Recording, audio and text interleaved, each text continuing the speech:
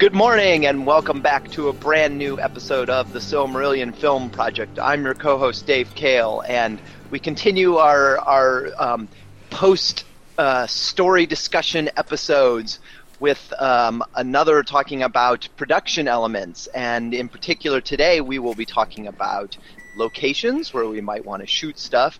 And if we have time, we will get to costumes as well and probably pick up on some of the character discussions as well.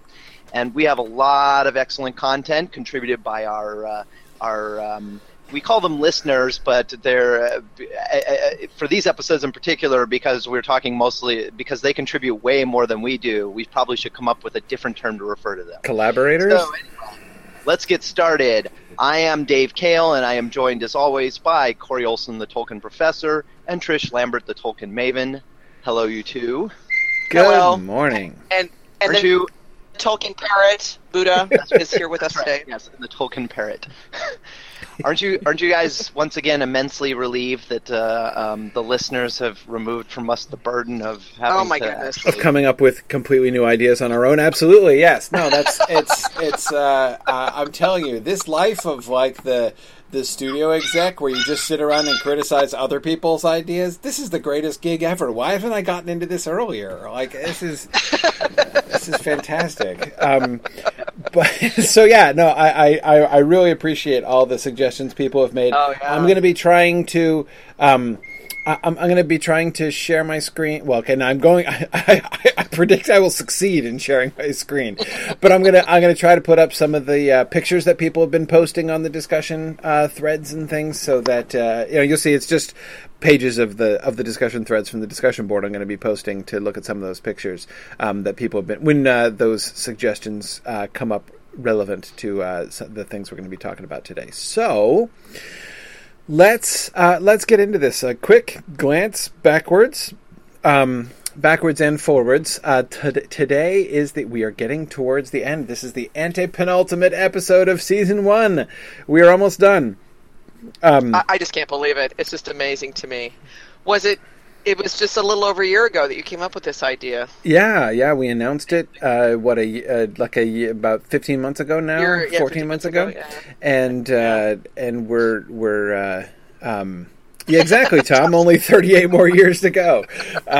So yeah, Tom, I was reflecting on this. This morning because I as I was thinking through the different characters and how to represent them, I had this thing. I was like, oh wait, and I think we mentioned this before, but I'm like, oh yeah, okay, we've got to remember in the battle in the last episode, we have to have a scene of Orome leading a charge across the field so that we can make sure that we have that image clearly in mind, so that we can do a visual echo with Theoden on the Battle of Pelennor Field that he's going to be just like Orome. So we have to make sure to 20 years. Exactly, yeah. And then I just had this flash picture of somebody watching the Battle of Pelennor Fields and being like, oh yeah, I remember back when I was in elementary school, I saw season 1 and yeah, it's going to be, but they won't be able to criticize us for lack of foresight and planning when it comes to that kind of thing. They'll just have to wait a little bit for the reveal. Nicholas and Matthias will be the Matthias. Matthias, yeah, it's like that's pronounced. Will be the actual co-hosts because we'll be long. Oh yeah, or their children, yeah, exactly. Or their children, yeah. Yeah, exactly. Yeah, and then there'll be the day when the Tolkien Professor estate is in negotiations with the Tolkien estate is when it's gone too far, but. But anyway, and Warner Brothers will have the rights to this podcast. Exactly. Yeah. No, I'm going to go to my grave, being like, you cannot sell, my son I bequeath to you. You must not ever sell the film rights to my podcast. Tom's got a good point, though. Every 5 years we need to stop and start over again. That's right. Yeah, exactly. Really be like Tolkien. If we really want to be like Tolkien, exactly. Yeah. Yep. By the way, did you see, real quick, that the facsimile of the first edition of The Hobbit's going to be on sale? I did not see that. Yeah, it's. I'll send you the link.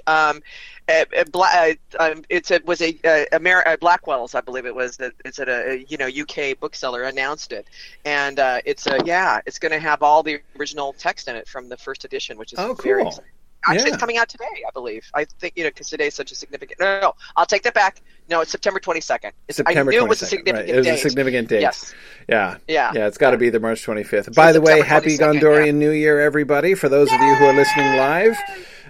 We are Gondorian New Year 2016. I should probably say the year because, of course, who knows when, if you are listening to this asynchronously, in what year you are listening to it. But I'm often reminded of this with people like starting the Silmarillion seminar, right now. I still get, tweets from people who are just discovering it and everything. So anyway, But so, as I said, looking back, we're almost done with season 1.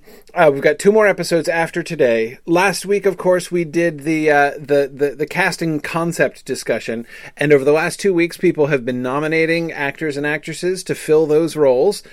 So tonight, we're going to be closing the nominations and setting up a poll. We should have a poll released tomorrow.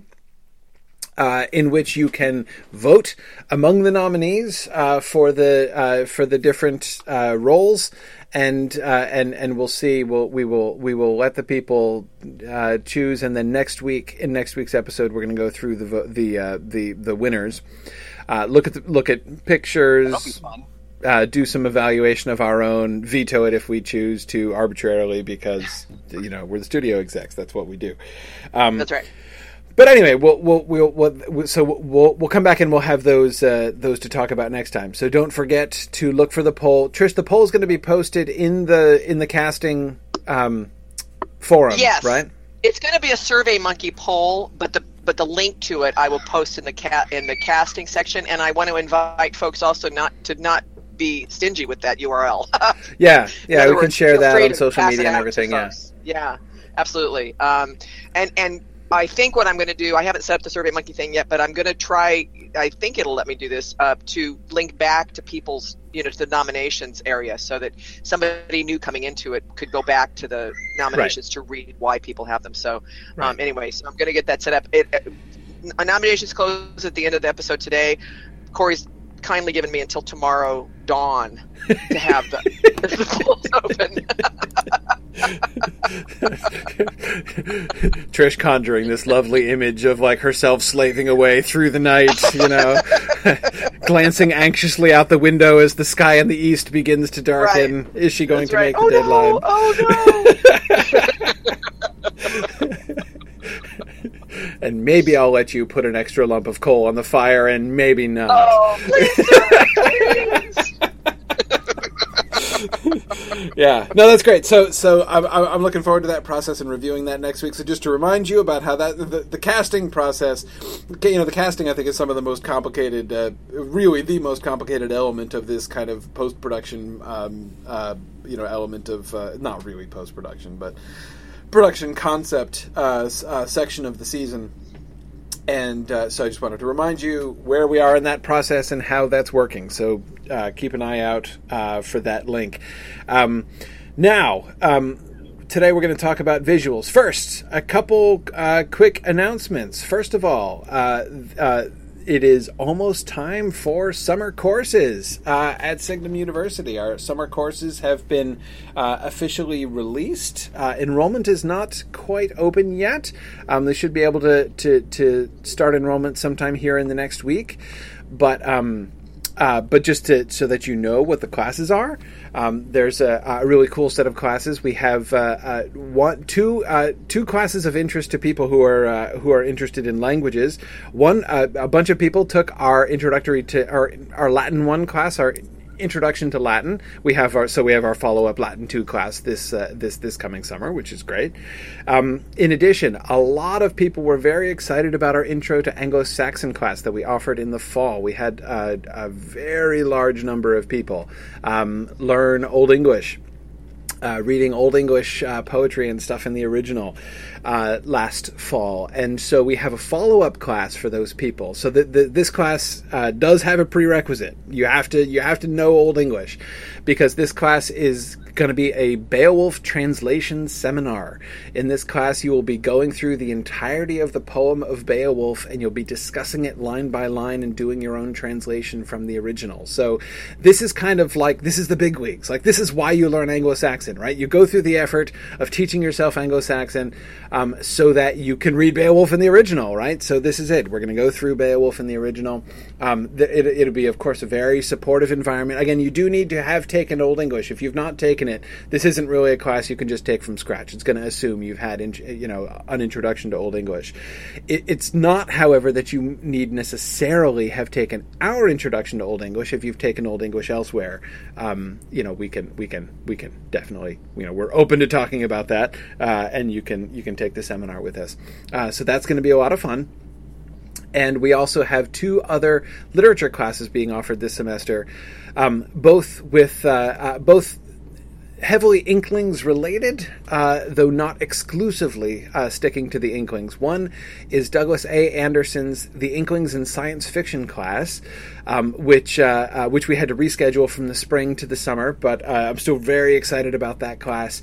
That class is going to be looking at, the science fiction in the middle of the 20th century, this really formative period for science fiction, really boom period for science fiction, and to be looking specifically at the writings of Lewis and Tolkien and the way in which they are both dealing with science fiction concepts and interacting with the science fiction of their age.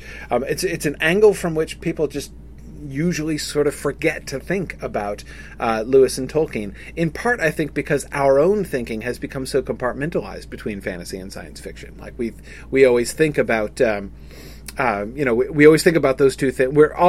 We are guilty of thinking of those things, putting them in two very in two very separate buckets. But they're not really that separate buckets, and Lewis and Tolkien definitely didn't think of them in completely separate buckets either. So anyway, and of course this class is with Douglas A. Anderson, the author of The Annotated Hobbit, just one of the foremost scholars of fantasy and science fiction in the world, especially 20th century fantasy and science fiction. So he knows more stuff than almost anybody I know. So really, really great stuff. So that's one of our other two lit classes. Our final class is a brand new kind of class. It's a class of a wider scope than we've really ever taught before, and it's going to be really neat. It's called Mythologies of Love and Sex. The idea of this class is looking at the love tradition, specifically the love literature tradition, and looking at how ideas of love and romance have changed and developed over time. Basically, questions like, why do people always get married at the end of Shakespeare comedies and Jane Austen novels? Why does this happen? Why does love poetry work the way that it does? Why still do most of the popular songs that we listen to have to do with love and romance? Where did that come from? How do we end up where we are? Sometimes it's easy to sort of think about that as a sort of an inevitable thing, right? Just kind of take that for granted because it's the world that we live in. But of course, when you look back over literary history and the history of ideas, it's not at all obvious that this is where we were going to end up.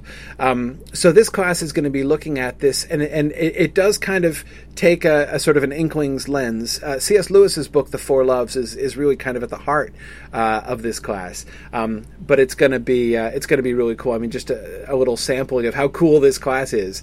The first week of class, the required texts are C.S. Lewis's The Four Loves, Tolkien's poem Mythopoeia, Genesis chapters 1 through 3, and the Princess Bride movie. Those are the texts that are going to be discussed in the first week of the class.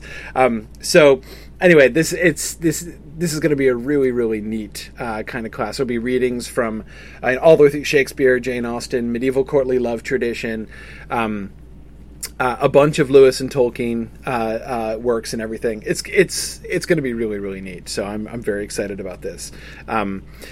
So Mythologies of Love and Sex, that's our other summer class this semester. So, all right. So just to let you know, that's what's coming up. Trish wanted to talk about a new Facebook page that we've recently made too, right?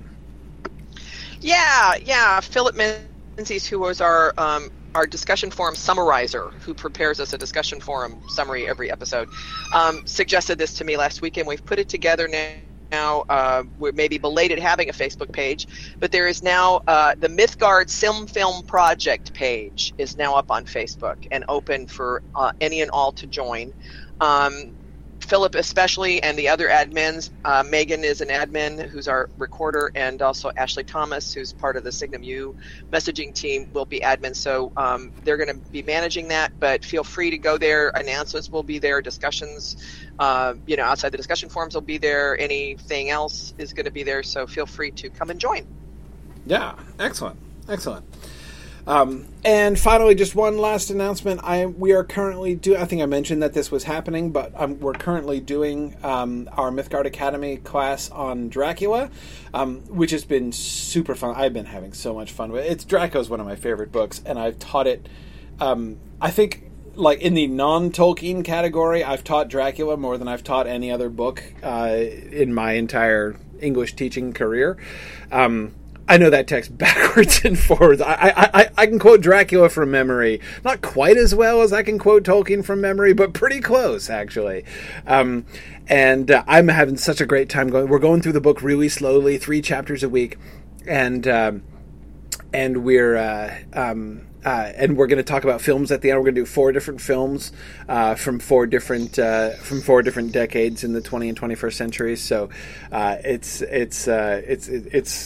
it's been a really fun class. So I encourage you to check that out if you've ever been curious about sort of Dracula and the growth of the vampire legend, and especially just kind of digging back in to Bram Stoker's original Dracula. There's so much vampire stuff, nowadays. It's really fascinating to kind of go back to Bram Stoker, which I think far too few people do, going back to the original text. And reading it really carefully and seeing what Bram Stoker's Dracula is really all about, which is super fun. So, okay, that's other stuff that's going on. Now we should get down to business here, which is our discussion of visuals. So I want to start with sets and go to sort of. Corey, yeah, sorry, I've got one more thing. I'm sorry. One more thing. Yeah, one more thing. I just want to let folks know I have located the live chat room on the site. Somebody had asked about it. Oh, okay. If you guys want to chat among yourselves and not with us. Not have us see it. You can go to simfilm.mythgard.org and click on participate at the top of the site, and that'll get you to the page where you'll see the live chat room. Yes, exactly. The live chat room is so if you guys want to talk amongst yourselves during the episode. Because, of course, we love to hear your comments and questions. If you're attending with us live, we love to see your comments and questions that you add to the questions box directly there in GoToWebinar. And we can see all of those so that we can see your comments and incorporate your ideas as we're discussing. But if you want to chat with you, but it's not a chat stream, you're not going to be able to see each other's chats there. So, or contribution. So if you guys want to chat with each other, then that chat room is available for you guys. So, okay, all right. Thank you, Trish. I did mean to mention that, so I appreciate your tracking that down. Dave. All right, so sets and then people. So places and then people. That's what we're going to talk about today. And again, I want to do today pretty much like we did last week. Focus on concepts. What are the ideas that we have for these? How do we conceive of these different places and people, and what are some of the larger issues? I want to 2 things I want to talk about with sets, sort of broad issues I want to talk about with sets.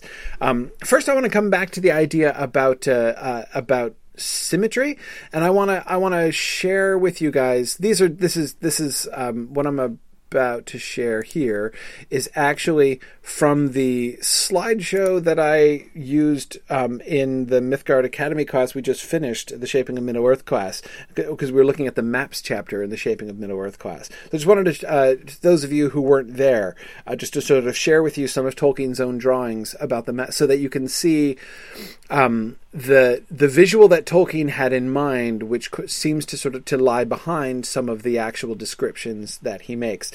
First, this is a diagram of the world in cross section before the destruction of the lamps. Okay, so one of the things we can see right away. So this is the Western Sea, and this is the Eastern Sea. So the land which will become Valinor is over here, right? And this is Middle-earth. So first of all, you can see why Middle-earth is called Middle-earth, right? Because it's in the middle. And you can see, at least in part, what he means when he talks about the symmetry of the world. The world is perfectly symmetrical, right? Perfectly symmetrical in this kind of big picture cross-section, right? Perfectly balanced eastern and western seas, this lovely domed central continent. We've got the eastern lands over here and the western lands over here. And I'm not even going to get into a discussion of Ilmen and Vaya and Vista. Don't even try to induce me to do that, because it's really complicated, and I spent like half a class on that in the Mythgard Academy, and we don't have time for it right now. But it's the land masses that I want to draw your attention to. Now, if we move forward, he did a map, not of this from above, but he did a top-down map view of Beleriand after the destruction of the lamps. Okay, and here's what it looked like. Got a couple passages of text. Here it is. Okay, here's what Christopher Tolkien labels Map 4 here in this chapter of The Shaping of Middle-earth. So this is the land, right? And this is not just Beleriand, by the way. This is all of Middle-earth. Okay, so when he talks about the symmetry being marred, and this is a description, this is what the Valar do. So after the destruction of the lamps, here are the lamps, right? Remember I told you the story about how right. The lamps were, like, Melkor made the lamps out of ice? It was like a booby trap, right? So when the lamps were lit, the ice pillars melt. This is the ice pillars. They melted and became these two seas, all right? So you've got the Sea of Helkar and the Sea of Ringel. These are those which used to be the pillars of the lamps. So now you've got these two big puddles, and if you look closely, there's Cuiviénen on the shore of the Sea of Helkar. So Cuiviénen is on the shore of one of the lakes that's made from the puddles of the lamps. Okay, and now that beautiful symmetry has been wrecked. You see, because the Valar have moved over here to Valinor, and they've fortified this, they raise the mountains, right? And they expand the seas. So they kind of shove the whole continent over. That's why it's all bent and crooked now. And the Sea of the East is all squished. It's now like the moat of the East, right? And the Sea of the West is much bigger, and you've got the Enchanted Isles that they set up here. So all of this is designed to defend them against Melkor. So, Melkor's over here, and they don't trust him anymore because he messed with the lamps. So they expand the sea, shoving the continent over, and they make Valinor, and they raise the mountains, and they raise the Enchanted. So they've got these, like, three, really, if you count the ocean, sets of defenses between themselves and Melkor. So you can see how they are fencing themselves in. Right, and in doing so, they have shoved the whole landmass over. So they didn't wreck the whole landmass, but they shoved it over, so that so when he talks about the symmetry being marred, this is the primary thing he has in mind. That the symmetry of the entire layout of all the land masses and everything is marred. Okay, and then the final map. This is the same thing after the battle, right? The battle at the end of season 1. Okay, so when the whole world is broken as a consequence of that, I mean, we're talking about really seriously broken. Now, this is a much rougher map, as you can see. It's much less finished, but it still is. It does represent the same thing. So we had these two little seas, right? The Sea of Helkar and the Sea of Ringel. They've all been, so this is still the top one, right? It's still mostly the same, but the second one has been the land has been broken up, and it now connects the Western Sea and the Eastern Sea. So this is what used to be the little pool of Ringel there. Well, it's a little sea. I mean, it was still a big ocean, but whatever, big inland sea, and it now connects. So this is the Sea of the East. This is the eastern land over here, right? And this is Valinor still over here, right? This is Belgaea, the Western Sea. This up here, this is Beleriand, right? So remember when I said that the destruction that comes from after the first battle is like orders of magnitude bigger than the sinking of Valinor is almost unnoticeable, or the sinking of Beleriand at the end of the War of Wrath is almost negligible in comparison. That's what I mean. This is it. This is Beleriand right here. I think that line is the River Sirion, maybe, or maybe it's this one. These are the Blue Mountains. So anyway, this is his sketch. It's not exactly a map. This is his sketch of Beleriand. So so that you can kind of see the concept that he had in mind when he talked about the world being sort of wrecked and redone and everything. So, okay, so that's the thing. Tony Mead is asking, are we going to confront the flat Earth issue? Nope, not going to go there at all. Thank you for asking. Is there really a need to? Is there? I mean, there's not that much of a need to. No, I don't think there's much of a need to at all. I think we can. I mean, even when we have the Numenorian debacle later on, I don't think it has to be part of the deal. I mean, there's enough other stuff that happens that we don't have to talk about the world becoming round, right? Yeah, no, we don't. We really don't. It really doesn't have to come up. And I'm keen to avoid it pretty much as long as possible. And the fact is, I mean, again, think about it. When's it going to come up? Like, they're not going to chat about it in conversation, right? I mean, basically, prior to the world becoming round, even if the world is flat first, prior to the world becoming round, it's not like people talk about that. Like, gosh, have you noticed how flat the world is? Yeah, me too. This world is pretty flat, isn't it? I mean, nobody talks like that, right? I mean, they're all going to take it for granted because it's how the world is. And then even afterwards, like, it's not like young Aragorn would be like, later on, so how did the world become round? Because he's not going to think about the roundness of the world. I mean, they're going to talk about a change, right? How the world was changed. So yeah, we pretty much don't have to. We pretty much don't even have to worry about it. We would need to show it in the vision of Arda, and if Iluvatar is showing them the vision. But I think we can have other visuals. Oh yeah. No, we can totally fudge that. My thought there anyway is that actually if we actually depict sort of the thing globed within the void, right? If we actually I think it could look really hokey. What I would kind of like to do is just basically bring the viewers into the vision of Iluvatar there, right? So like when Iluvatar shows the vision to the Ainur, that the vision that is shown to the Ainur is the vision that we see, and we just show it on screen, right? So we don't need to have like a round glowing ball hovering in a black void, right, with pictures on it looking like a crystal ball or a cheap television set or something like that. I think we just show it on screen. So yes, I think that even there we can avoid the question of the flat world. Anyway, okay. So just a little context for those were some pictures I was alluding to before, but yeah, I think we can avoid the question. So I wanted to show people, because I think that those when you look at those maps and kind of think about what that means, and keeping in mind those passages of text that we're talking about and have been talking about during this season, it's really interesting to see there what was in Tolkien's mind. Now the whole should make great podcast listening. Oh, absolutely, yeah. It really should. For people who are just listening to the audio version, to listen to me say, if you look at this over here, you can see this and there. Okay, well, if you want to see the visuals, you can either go to the episode, to session 5, class number 5 of the Shaping of Middle-earth session that's on YouTube in the Mythgard Academy, or just get your copy of the Shaping of Middle-earth and open to the illustrations in the Maps of Middle-earth chapter. And then you'll see what I'm talking about. So, okay.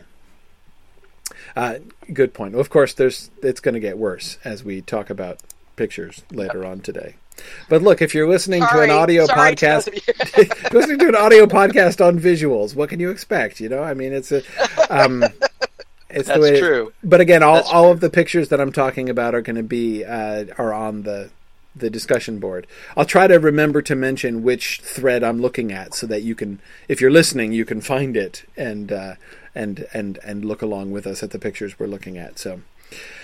All right. So that was one issue. The other issue, I just wanted to kind of remind people of the lighting issues in season 1, right? The varying, the problems with light and the various astronomical phenomena or lack of astronomical phenomena that we kind of come up against here in this season. I just could kind of remind people of where we stand and the solutions that we sort of came up to. And basically, the idea, as I recall, is that most of Beleriand, or most of Middle-earth, of course, is still supposed to be in darkness before the star. I mean, the stars don't get created until the second to last episode, so you know it's we don't even get starlight. But we were talking about having a sort of a diffused glow, so that we can basically, when people are off in Middle-earth, we can have that be stage darkness, essentially.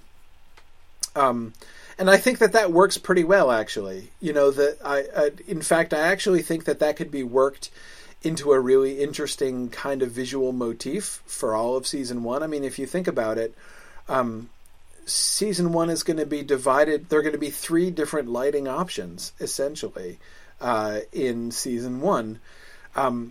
One is going to be indoor lighting, right? Which is going to be, which can be provided by lamps and can be provided by fires and things.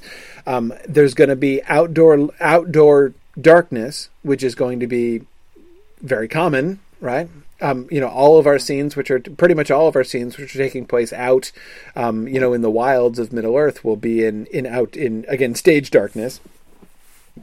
That kind of silvery light, which on screen represents darkness. And then there's the third category. And the third category is the really interesting one, and that is the only real outdoor well-lit scenes we have, and those are the scenes in Almarin when the lamps are lit, and the scenes in Valinor when the trees are lit. So we do get outdoor light. The outdoor light is not going to be exactly like sunlight, of course. But those are the only times we're going to be able to have something like sunlit scenery. Anyway, so now this is going to be kind of a gloomy first season, isn't it? Well, not necessarily, but I think it could really work, right? I mean, it certainly, the way that it is going to enable the kind of visual contrast it's going to be able to establish. I mean, just think, for instance, about how you could use symbolically the difference between the quality of light in Utumno and the quality of light on Taniquetil, right? Right. Or in Valmar. There's so much that we could convey. I mean, I'm thinking about, that there should be light. I think that Utumno should be very bright and very well lit. Remember, Melkor hoards light, right? He likes light and thinks that all light belongs to him. But it should be, a kind of sort of pale and soulless light. It should be like fluorescent light, basically, I think. In fact, we could even use fluorescent light, not actually show the bulbs, right? But the light, right? Myron is like, "My lord, I have a new invention for you. It is the fluorescent tube bulb," right? Yeah, no, but that actual quality of light, something like that, I think we could actually use. So anyway, so I think that there's a lot that we can do there. I actually think the fact that we're not stuck to the normal setup, right, of like it's either daytime or it's nighttime or it's firelight or whatever. The fact that we have very different qualities of light, and of course, all through this season 1, the nature of the light and the quality of the light is an important part of the themes of what's going on, right? I mean, when we get the light of the tree versus the darkness of Middle Earth, the light of Valinor versus the light of Autumno, the light of the lamps and the fire of the Balrogs. I mean, there's all of the different lighting options are important. They're a big part of the meaning of the story that we're telling. So I definitely think that the lighting issues are really an opportunity and can hopefully prevent the whole thing from just looking gloomy. In fact, I would hope that we could succeed in making some real beauty in the nighttime scenes, the sort of, so that darkness, it's again, because I think it's one of the cool ways that we can really emphasize some of the storytelling that we're doing in season 1, basically to show that some of the evil is well lit, and much of the darkness is beautiful. Didn't we talk about Korea? It just reminded me. Didn't we talk about the Valar possibly emitting some sort of soft light? We did talk about that. I don't want to have them glowing on screen. It could be really. That's a challenge because it could look really stupid. Exactly. Yes. I mean, like if they're actually surrounded with like a nimbus or something, that would. Yeah. That I can't. I mean, basically, it's hard to take anyone seriously as a person when they're surrounded by a glowing nimbus, right? I mean, it's. Yeah. So I think is not going to work. But well, I mean, you think about the way that Jackson portrayed Galadriel in these. She kind of had a little bit of a glow to her, didn't she? Right. Exactly. But see, what I'm thinking of, though, how we can do that is just basically change the quality of the light in the room. I mean, I think it'd be pretty darn cool, for instance, if we have like a scene with, like, thinking about the, like the discussion between Manwë and Varda on Taniquetil that we were discussing in episode 12 and 13, right? Right.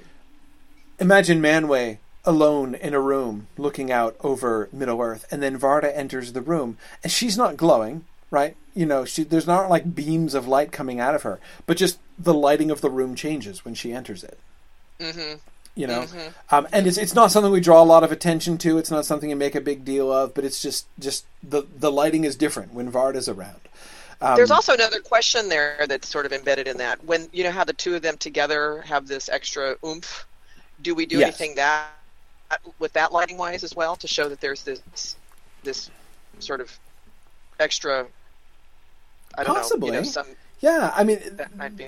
Between light and music, I think that there's a lot that we can do. I mean, music, just as we have musical themes, motifs that should be associated with each of the major Valar, as we discussed, which are so important because those are going to be, sort of musical leitmotifs throughout the whole, not just season 1, but through the whole entire series. I mean, I think that, like for instance, I am imagining the Nienna musical motif will be very prominent in the Turin season, for instance. Right, lots of violin. Yeah. There had to be a lot of violin there. A lot of mournful violin going on. Yes. A lot of the Nienna stuff there in the background. So anyway, there's lots of we should be hearing remnants sort of recollections of the Lorien theme. When we're with Melian and Menegroth. So this is going to be stuff, and frankly, I think that this can continue all the way through. I mean, like I think having the Lorien theme be playing in the background when like Bilbo shows up at Rivendell for the first time when we're doing the Hobbit story should happen. You know? That almost needs to be. It's like this is for the music set, episode, but it's like each theme. It's almost as if each theme needs to be created and then melded into a music to be used at the beginning of this series. Right. You know what I mean? Instead of doing the music of the Ainur and having it come from there, it's almost like each theme needs to be created and then it be put together into a harmonious or disharmonious, depending on who you're talking about, whole to show the music of the Ainur in the beginning. Interesting. I'll make a note of that for next episode. Yeah. So I have an idea. Let's try to make the job of the people who are trying to compose the music of the Ainur even harder. Really difficult. Yeah. Yes. Yeah. That's good. That's excellent. Okay, but anyway, I don't want to get too distracted on that. But my point is just basically we can do the same thing with lighting. You know, I mean, if there's like a particular shade, you know, a particular quality of lighting that is associated with Varda, that's another thing that we can use throughout, right? Like that same shade of light comes over the scene when Gildor Inglorian and his elves come in and meet Frodo and Pippin and Sam on the road, right? When they save them from the Black Ride, it's the Varda light that comes in and chases the in Mordor. Yes, when Sam in uses Mordor it. when Sam sees the absolutely sure. Yeah. So anyway, I think that there's a lot that can be done with the lighting in that way. So again, I definitely think that we would use the rather peculiar atmospheric conditions of season 1 as really an opportunity rather than a limitation, and certainly not to have season 1 just appear dark. Right, dark is my hope would be that although a lot of it's going to happen in dim light, although a lot of it's going to be happening in dim light, I think that we need to have. I would not want anyone to look at season 1 and say, "This show is very dark." It shouldn't look dark, but anyway. Okay, let's talk about specific locations. Sounds good. We talked about this a bit at the time when we were doing episode 3, especially. That is, episode 3 was the flashback to the Void and focused in particular upon Varda and Melkor and their discussions in the Void. What about the Timeless Halls? How do we conceive of the Timeless Halls? Apparently there's been quite a debate going on. Yes. About that. Yes, there has. Yeah. So, what do you think? Any ideas?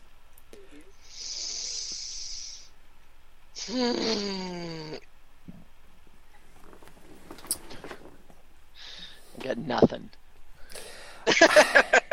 Yeah, I'm Completely really useless torn. for this. I'm really torn. Here's my biggest problem with the Timeless Halls. If we make them look like a building, right? If there's architecture involved in the Timeless Halls, then we have to choose a style of architecture for the Timeless Halls. And and that means whatever architectural style we choose for the Timeless Halls becomes like God's own architecture, right? Which means that any architectural style that we depict in Beleriand or Valinor or Middle-earth, which resembles that, is going to be like, and this is the like true architecture of Iluvatar. You see, I mean, it lends a kind of weight and authority to I mean, it's almost, yeah, I mean, now, of course, we could simply embrace this and say, let's make the Timeless Halls resemble in architectural style whatever Valinor is going to look like, right? On the principle that the Valar would make something, or Almarin, right? On the principle that the Valar would make their place look like the Timeless Halls of Iluvatar.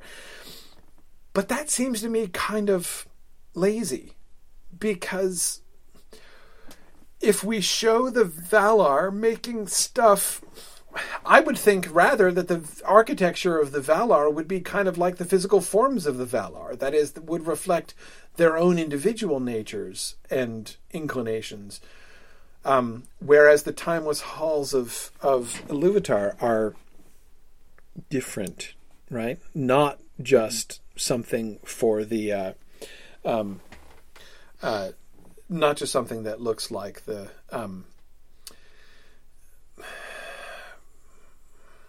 that looks like what any one of the Valar would choose. So I have a problem with that, with making it definite. That's going to be a little bit problematic when we go to film this thing. Yes, it will.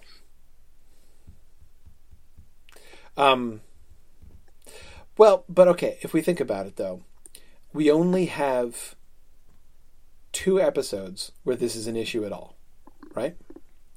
Mm-hmm. Episode 1 and Episode 3. The Ainulindale episode and Episode 3, the flashback episode. And we can avoid it, right? I mean, we could dodge it. We don't have to have... I mean, it's not like we have to have, like, a particular room with wallpaper and furniture in the background when the... when the... like... I mean, I think it would be kind of interesting, actually, visually, to have, for instance, in Episode 3, Varda and Iluvatar's, or Varda and Melkor's conversations are happening basically with the void in the background. I mean, just a black background. They can be lit, again, not glowing, but lit. And we can even have some vague sense of space around them. It doesn't have to be total emptiness.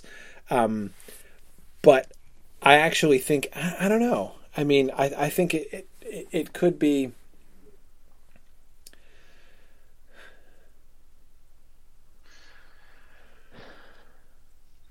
I like that idea. It seems appropriate. Of course, representing the void is a little tough. Yeah, or easy. I mean, just right. Yeah, just darkness is easy enough. Marie is passing on one of Hakon's suggestions from the discussion board that the timeless halls could be sort of insubstantial and fluid. They could be constantly changing in patterns, so not formless, but not static. Yes. Though, again, I still come back with the problem that, like, even if we then show multiple signs, then at least it shows that there's not just one authoritative, architectural style that Iluvatar prefers. But we'd still have to, even if we had several, they would still have to be definite. So, yeah. And I still think it would be interesting. It would be daring, but it would be interesting to have a lot of the Ainulindale episode be dark. Because remember, the Ainur don't get sight. They don't have sight. Right. They only have hearing at the beginning. Yeah. So. Right, and as Michael, that's definitely another issue that I see. Michael Dennis is pointing out that the Valar, if we keep the timeless halls as sort of more of a blank slate, it allows more for the subcreation by the Valar. We risk depicting the Valar merely as mimics. If we have the time, so if Valinor is just basically a knockoff of the timeless halls, then that lowers Valinor, and it lowers the Valar, and de-emphasizes their creative, their sub-creative aspect. So yeah, I don't know. That would be, I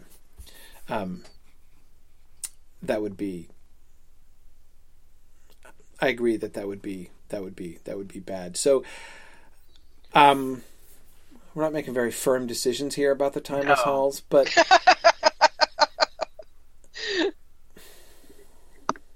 how would you convey that? See, this is where like this is so hard. It's so hard. Me not being an artist, I can't even really think about. I mean, I wonder if one way to. I'm sure the production people would love this, but one way to maybe tackle this is to scene to scene to change it. Right. Yeah, exactly. I think that's the kind of thing that Hakan is suggesting. I mean, the thing is, I don't want it to look simply surreal either, right? That's right. And that's the problem. I mean, if it's we don't want it to look random, because randomness, that's not Iluvatar. He's not random. No. Right. No. So, yeah. And the idea that it's indistinct or indefinite, I'd rather have it be indistinct than indefinite, if that distinction makes any sense. Better to suggest something that we're just not perceiving clearly, than to suggest that things are always in motion. But that, of course, the danger of that is then it just looks like things are blurry. Yes. Yeah, exactly. But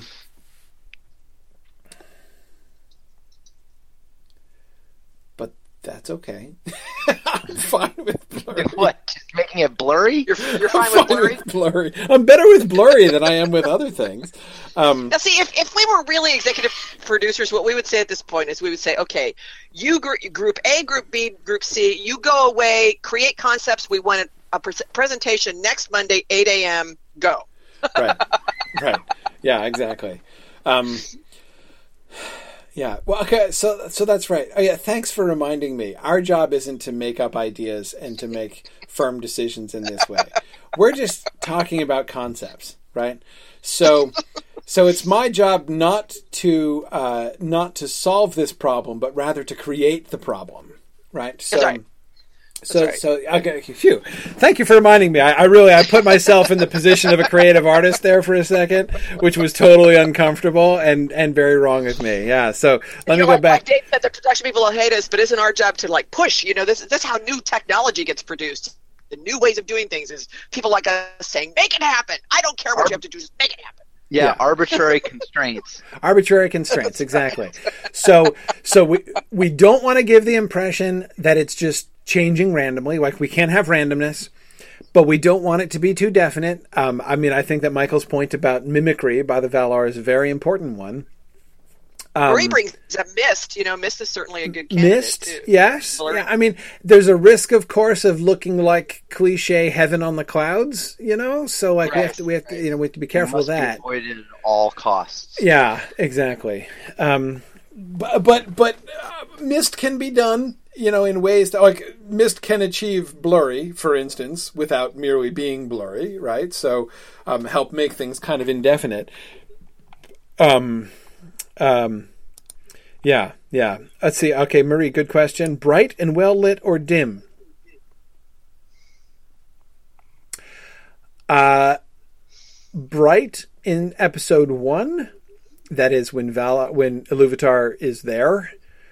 Dim, with the conversation between Varda and Melkor should be dim, because that's happening next to the void. I would, really think that they would be sort of looking out into the void.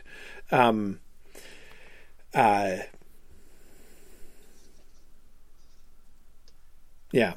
So, Brian, I agree. Brian Fetterini says that our color palette will help avoid heavenly comparisons.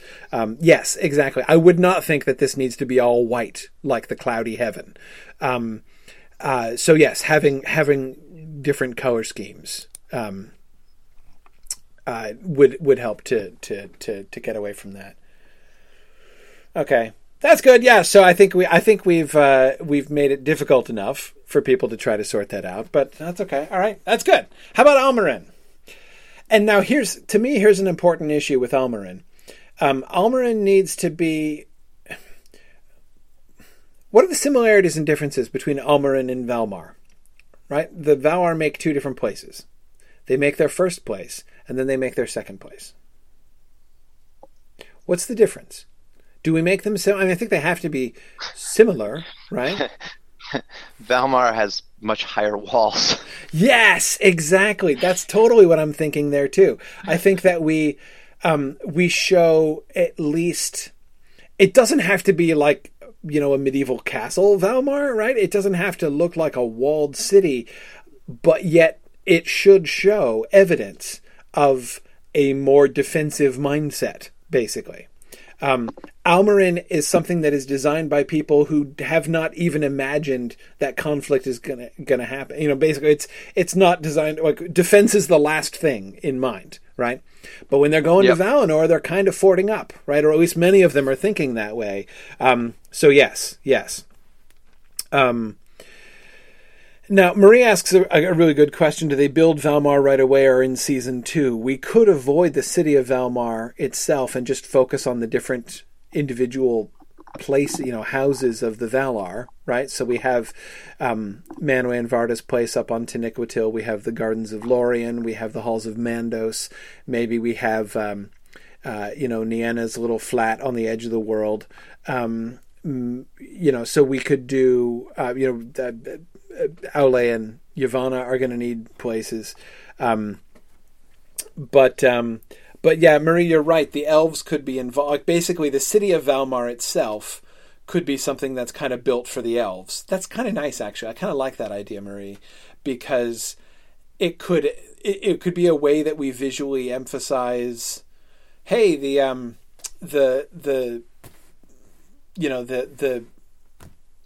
Valar are like setting up a place for the elves. Of course, the downside of this is that the elves don't by and large live in Valmar. That's Hakon's idea. Yeah, I like the idea. Again, the problem is that they don't really live there. I mean, the Noldor and the Vanyar live in Tirion until the Vanyar move on up, to the slopes of Taniquetil. And obviously the Teleri live in Alqualande. So the elves kind of stick more to the coastlands and don't really live there. So we'd have to kind of deviate from the text a little bit if we did that.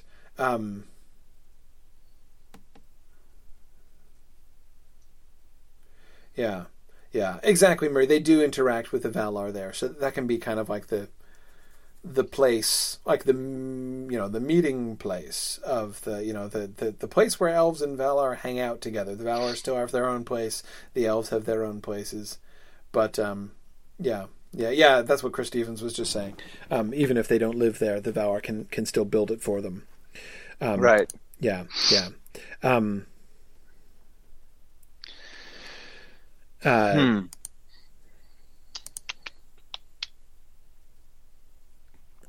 Yeah, Mark Ingram was just suggesting that maybe buildings in Almarin shouldn't even have roofs or walls. Brian Fattorini is suggesting roofs and no walls. Yeah, I actually really like that idea. I think I like the idea of roofs and no walls. But no walls? The idea of Almarin looking like a permanent, like more like a garden than a city. More like a it's like Almarin is the permanent picnic, right? More open air, right? Everyone is sort of, there's no divisions among people, right? So it's all open. Everybody, sees into everything else and wanders around at will. It's more like a big old ongoing garden party than it is like a city with walls and streets and separate buildings. And doors and shutters and things. So yeah, lots of pillars and roofs. More like a big old pleasure garden, exactly, than like a. Even the idea of a house, just the idea of an enclosure, is something that could be part of the Valinorian era rather than the Almarin area. Right. So Almarin was open space, open concept. Mm-hmm. Yeah. I mean, they would have roofs because it rains sometimes, so that's fine. But they don't have things separating them from one from another. Right.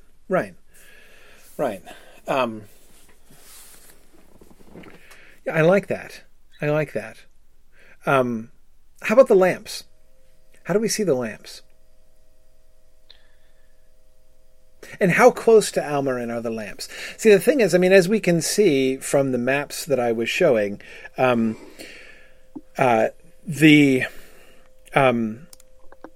Tolkien conceived of the lamps were designed to give light to like a big chunk of the whole center of Middle Earth. So it's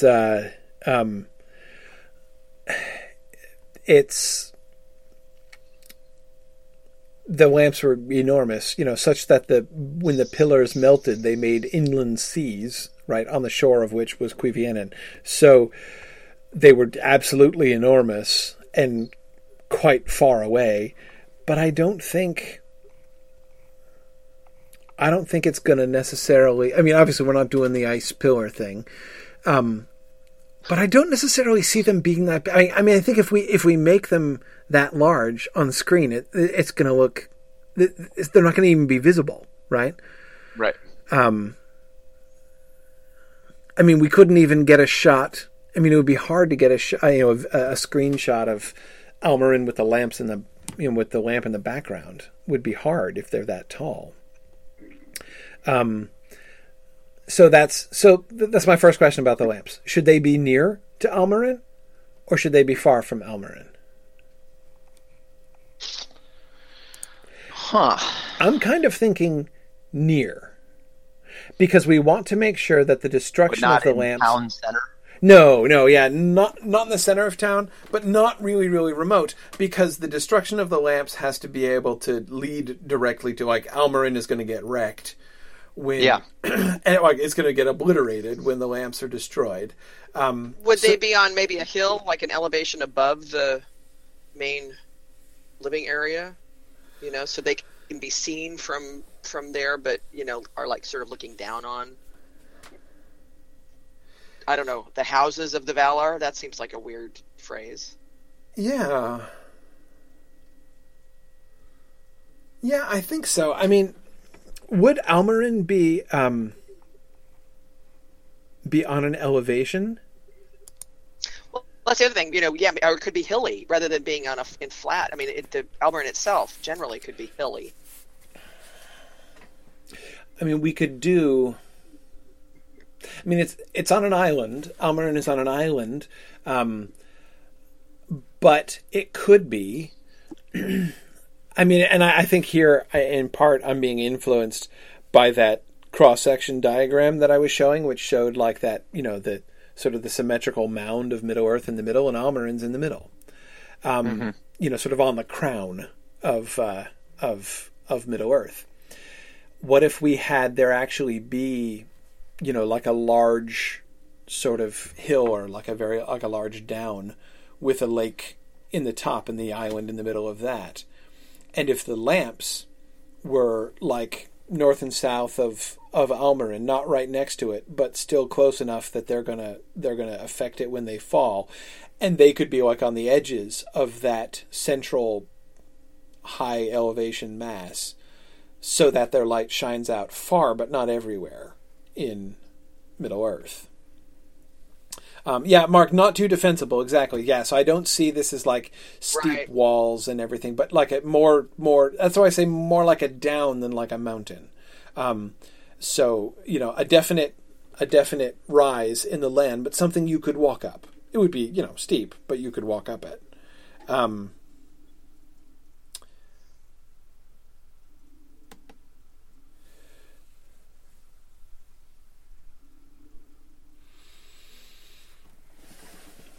When the lamps are destroyed, is the destruction of the lamps a tectonic event, or is it a surface event? I could see either one of those working. Brian Federini is suggesting that when the pillars of the lamps fall and strike the world, the Earth's crust is cracked and seas come in and Almarin is drowned. That could work. I kind of... Visually, I prefer the image of Almarin burning than Almarin drowned in water. Though, of course, drowned in water, we do get we can look forward to Numenor there, which is kind of nice. Yes, there's going to be plenty of drowning in the future. Yes. Brian says we can burn it first. Right. It burned down, fell over, then sank into the swamp. But yeah, maybe.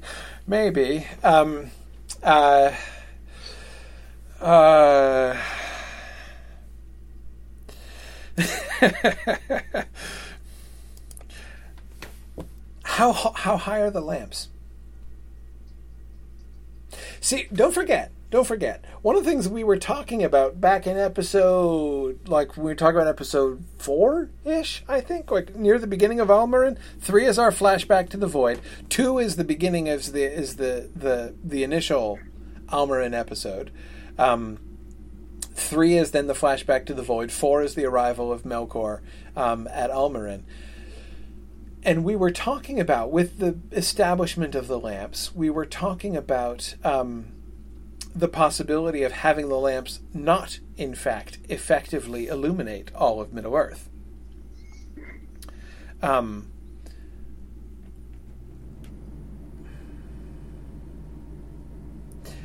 Yeah, Marie says they're taller than mountains. Yes, though my question is, how tall are the mountains? How many mountains do we have? And do they have to be taller than the mountains? I mean, again, I'm thinking we could have mountain ranges, Aule, sort of beavering away at mountain ranges. And, but on the other side of the mountains, it's dark. Because remember, we talked about that. One of the things that we talked about was the possibility of the lamps being not necessarily an entirely good idea. The Valar lighting the central region of Middle-earth where they lived, and as a consequence leaving some of the rest of Middle-earth in darkness. So if we did that, again, I don't think it would therefore be I think that several people who are commenting on this are imagining it, which is, I think, indeed how Tolkien was describing it and conceiving it in the published Silmarillion, that the lamps are really designed to cast light over the entirety of Middle-earth. Certainly when, again, you look at that map, again, map 4 in the shaping of Middle-earth that I was pointing to, with the one with the 2 big puddles, you can see, I mean, if there were lamps of that magnitude, pillars of ice of that magnitude in those parts of the continent, it clearly would have illuminated the entire continent. But I don't think that we have to do that. If we had, again, and I'm sort of imagining the landscape generally to still be symmetrical at this point. If we imagine the landmass of Middle-earth to be, sort of rising to a crown at the center where Almarin is at the top, and the lamps around it, and then it sort of swooping down into valleys, which extend out, and then we can have mountain ranges off in the distance surrounding that big old central hill and valley, and then have but then it can be darkness. It can be dark in the extreme north, south, east, and west of the continent. That would be fine. If they were up on that hill and there's very regular sweep of land around it, it would illuminate much, but not all. Well, Marie, I'm thinking somewhere between Big Lighthouse and Continental Peak. I don't think it needs to be taller than the tallest mountains, the lamps. But nor do I think they should just look like a tower. Yeah, it seems like it should be kind of organically fit into the landscape. Yeah, it would look weird. I mean, just imagine it. If you have, relatively flat land and rolling, and then these, huge phallic spikes sticking up in the middle with lamps on top. I mean, that could get really awkward. With a giant light bulb. Exactly. I mean, we don't want this to look like the Washington Monument, right? No.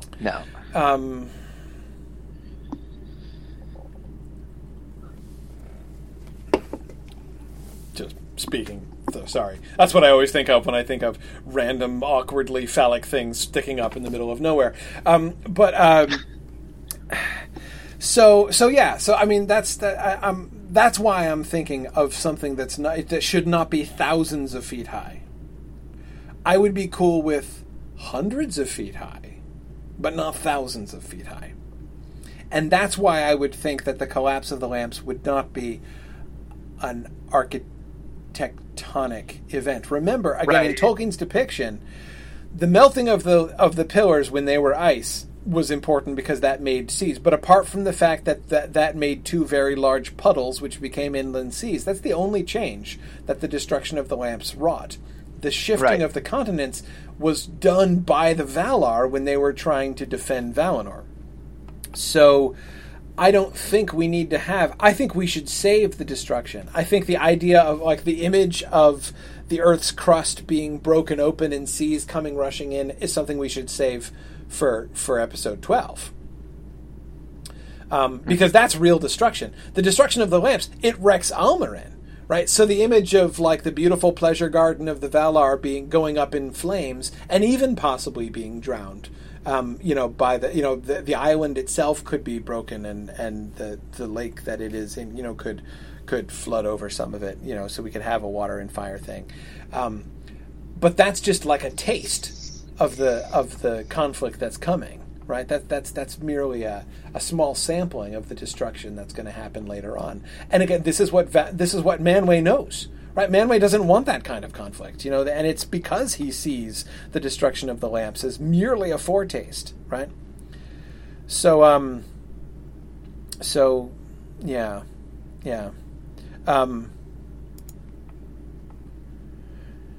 that's because again, and see here, this is one of the challenges that we come to here. So we need to think about a couple different things here, right? We need to we need to think about three things. We need to think about how Tolkien described things, but even more important, we need to think about the ideas behind what Tolkien describes, and then we also have to think about how it's going to actually look. There are a whole lot of things which, if we represent them exactly as Tolkien describes them, they're just going to look funny.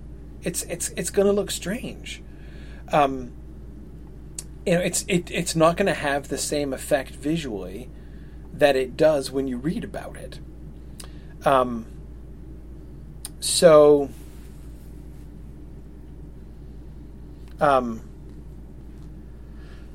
Anyway, okay, all right. So we have big but not too big. What are the lamps made of? Rice paper. Rice paper. Yeah, that's good. Yeah, I not ice. Yes, I agree. Crystal, I agree, should be involved because we want the lamps to anticipate the Silmarils, right?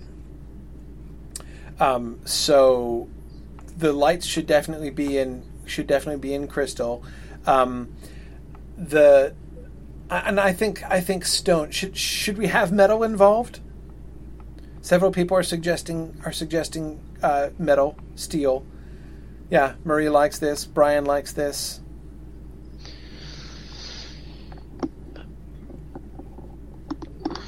I don't have any problem with that. I mean, I have to admit, when I think of steel and towers, I'm immediately picturing steel girders, which I don't want girders. I don't want it to look like an erector set, but yeah.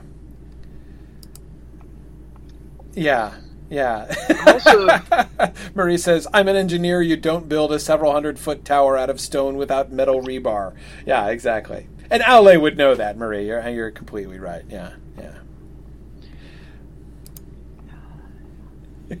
And I feel like some of these these kinds of materials like crystal and steel and that kind of stuff, metal, etc. I'm kind of imagining these, especially since we were talking about in terms of appearance, we want them to fit with like the landscape and not look like man-made structures rising out of on the horizon. Yes. I'm kind of wondering if some of these things are things that that are largely that are utilized in like a small part of it, like maybe at the peak where the light's emanating from, but that sort of the base looks more like a mountain or yes, stone, that kind of stuff. Yeah, I think that makes good sense. I mean, they definitely should not look like okay, here was this like virgin hillside, and then they went and like cut open a part of the hill and laid a foundation and constructed a thing on top. It should look like it's growing out of the hill, right? Because Aule helped to form it, so he'd have formed the entire hill around it, around supporting it. But yeah, maybe what we have is like this earth and rock structure, which is most of the height of it, and then the actual lamp part at the top can feature a lot of metal, shiny metal, precious, steel and precious metals, and then the crystal lamp itself at the top. I think that would work, and I want the crystals to be broken open. Mm-hmm. I insist that the crystals be broken open, and I insist on something that looks like liquid light coming out and burning Almarin. I want Almarin to get now burned. He sounds like an executive producer. That's right. Make it happen, people. I want liquid light. I insist on liquid light. And liquid light and fire. And people can think about lava if they want, but it's not lava, and it's not lava colored. It's liquid light, and it burns. It torches them. And again, see, so because I'm thinking about like the breaking of the. I'm thinking both about the trees, but I'm also thinking about the breaking of the potential breaking of the Silmarils that doesn't happen, right? When Feanor talks about the breaking of the Silmarils. Anyway, yeah. So this is what we're, and yes, Marie, in anticipation of the Battle of Sudden Flame, totally, absolutely. Though the flame there is gotta look different. It's not going to be as pure. But anyway, whatever. We're not talking about that yet. So.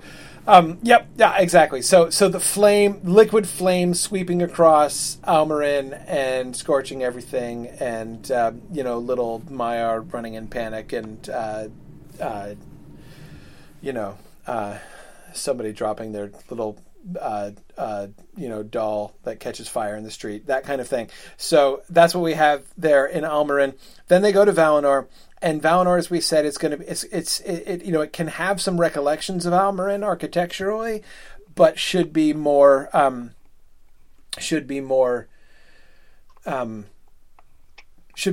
defensible, right? We have walls now, not only walls potentially around the cities, but we have people now living in their separate houses. We didn't have separate halls of Mandos and Lorien and Manwë and stuff before, and now we do. And we have the Pelori, yes. We have the mountains, yeah. And yes, Brian, Valinor is a landmass. It already exists as a landmass. They expand it. I don't know that we need to do this. I don't know that we need to depict the widening of the Western Sea. That might be a little bit too much to try to do on screen.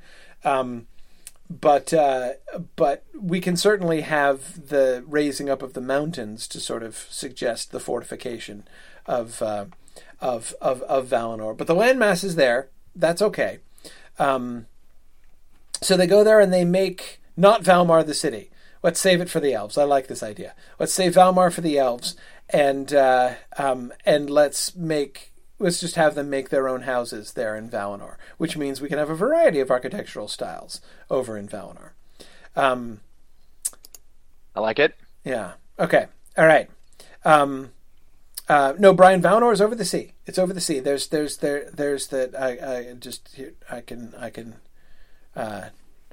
yeah. It's over. We actually looked at a map of this earlier on, Brian. I think it was before you were here. Okay, so. In Valinor, Taniquetil, we've got the highest mountain, right?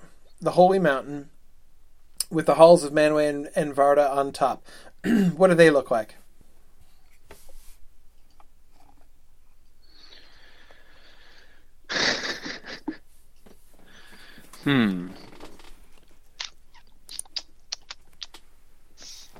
I've always thought kind of craggy. The peak of it would be kind of craggy, like like it'll be above the tree line. The top of it would be and it relatively steep. With you can't see my hands. I'm actually drawing it in the air here. Great. Perfect. Where there's like it's almost like stone, spires kind of coming up, and then there's like a flat. There's like a relatively small flat area. I mean, it wouldn't be wouldn't be like their living quarters. It would be a relatively small space that the two of them would be able to be in. Yeah, it should be a pretty small space. Yeah. Top. Yeah. Yeah. I mean, they'd have to be in really good aerobic shape to get up there. But yeah, we totally need a shot of that, right? Manway huffing and blowing as he trudges up the with mountain. A sign, Right. you're at level 20, 40 more to go. Exactly right. Good. Keep on trucking, Manway. You're almost there. Since the the people of Manway, by and large, are like sylphs who can fly. That's true. It doesn't seem like a big issue, but yeah, that's true. Anyway, so okay, good. Yeah, so let's see. I agree it shouldn't be big because I think that we should have we're going to show we need to leave room for expansion there, right? The Vanyar are going to come move in, so that they need to build an extension for the entire race of the Vanyar when the Vanyar come in. So we will eventually have a city, that sort of spreads over the slopes of Taniquetil, but we need a place which is going to be basically like a holy place on the top. And the holy place at the top of Taniquetil should be there to be a visual parallel to the top of help. Meneltarma? Brain freeze. Thank you. The Meneltarma in Numenor. Absolutely. In 40 years' time. Yeah. We'll Actually, that's sooner than the Third Age stuff, so that's okay. It's absolutely. We will get to Numenor within 12 years, so not a problem. Yeah. Okay. So that's cool. All right. Mandos. What about Mandos?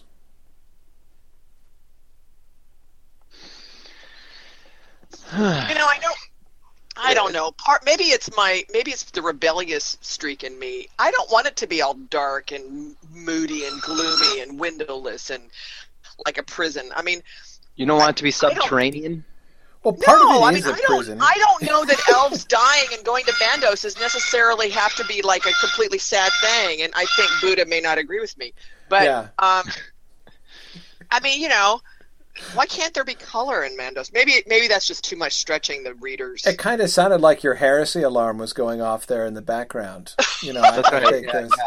Yeah. That's probably what it was. And actually, as I'm saying it, I think we probably would stretch the reader's credulity too far to do something like that. But still, it bugs me that Mandos is like this gloomy place. Right.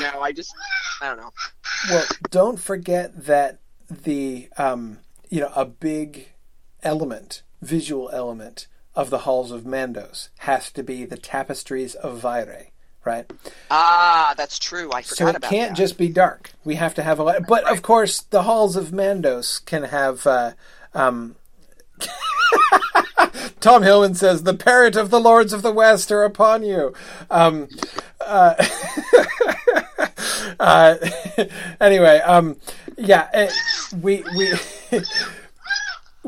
can't have it just be dark, but I think there need to be different sections of Mandos, clearly, right? I mean, we know there are different portions of the halls of Mandos, so we can have like the part of the halls of Mandos. There's like the doom-saying part of the halls of Mandos, which need to be well lit because you need to be able to see Vaire's tapestries, because Vaire's tapestries are a big part of the dooms that are being deemed for the future.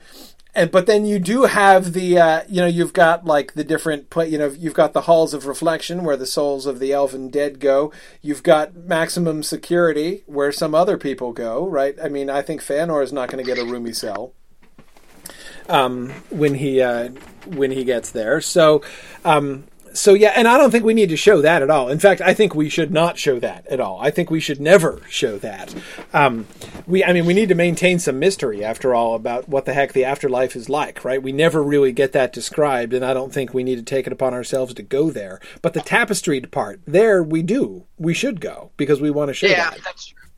Because I was about to lobby for at least some fountains and some flowers in places, but I think you just said the right thing, which is that we don't need to go there. Yeah, we don't need to go there. Yeah.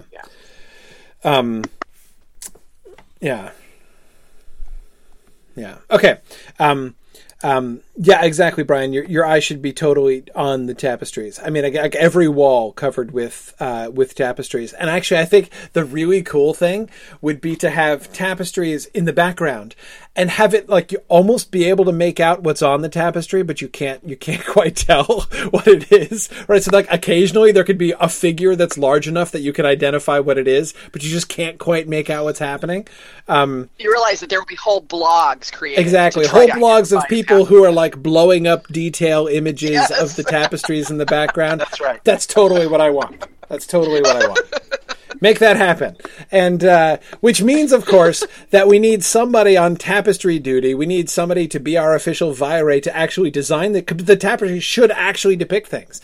And they can be depicting things from the next 15 seasons, right? I mean, like, how cool would it be to have a discussion, absolutely, and have a scene in the background, which we know, but we're not going to tell the viewers, is really like, like the Battle of Pelennor Field in the background, right? While they're having this discussion in season 1 or in season 3 or something like that. Right. Yeah, I like it. So this will happen. And again, it's not hard for us to foretell the future, right? We know quite a bit of the future. What is in the future at this point? So that's fine. It's all good. All right, cool, excellent. Yeah, I like that idea a lot. That's really fun. Awesome, good. So Lorien. Now Lorien is an outdoor thing, right? That clearly needs to happen. There were a bunch of images. People on the. I'll share my screen again. People on the discussion board were suggesting like various sort of gardens with paths and bridges and things, especially like Chinese gardens and things, which I think are lovely. I love the cherry blossom thing over here. I think I would also like to see not only a cultivated part, but also like a wilderness, wild like meadows, and yes. I mean, that's one of the things that I think would be fun is not only do we have the part that's cultivated, which people are used to seeing, but also just like a celebration of Middle-earth in this small space of like wildflowers and meadow kind of stuff. Yes, yes. Would be cool. Yeah, I agree. It shouldn't all look sculpted. Right, exactly. Yeah. No topiaries. We don't want topiaries. No topiaries. No topiaries in Lorien. Absolutely not. No. And I'm not even sure how many structures of this kind. I mean, I certainly think that this is too elaborate for Lorien. For instance, this is like this is the thread from the discussion board called Gardens of Lorien. Right. So yeah, I think that we shouldn't have like the full big Chinese structures. Like you shouldn't actually be able to like have a restaurant in them, but having paths and little fountains and benches I have no problem with. Little plashing waterfalls, that should all be bridges with railings. Bridges with railings for those of you who play Lotro that know that the bridges elves with don't railings, put so that you don't fall off into the river. Absolutely. Absolutely. D-May suggests cell towers designed to look like trees. Yeah, no, that's exactly what we don't want, D-May, but exactly. Or water towers, no water towers. No water towers, yeah, exactly. But yeah, I agree. I mean, exactly these kinds of really peaceful gardens, this is totally what we should be looking for. So that's a really good idea. Other places in Valinor that you guys are picturing that we should talk about? Oh, the trees. How about the trees? So we have a mound, right? So we're going to have a gentle hill with the trees on them. How do we do the trees? I'm thinking the trees should look not like metal. I mean, that might seem like a really obvious thing to say, but when you read the descriptions in the published Silmarillion, I mean, like, they're silver and gold, right? Right. Turgon makes literally a tree out of gold and a tree out of silver in memory of the trees, right? So, one very real possibility would be to have one shimmering silver, like with silver bark, and one with golden bark. I don't think we do that. But I think no, and I think actually artists that would not be me could actually create. I know he's just like, and it's too cold to put him outside. Otherwise, he would have been banished by this time. I think that artists, CGI and whatnot. I think you can actually make a tree. Mm-hmm. I mean, not a metallic tree, but still have them be silver and gold. I mean, the other thing is do we go with a particular species of tree, or are we you need to come up with something new? Yes, actually, this we can do, because we have Tolkien gives those.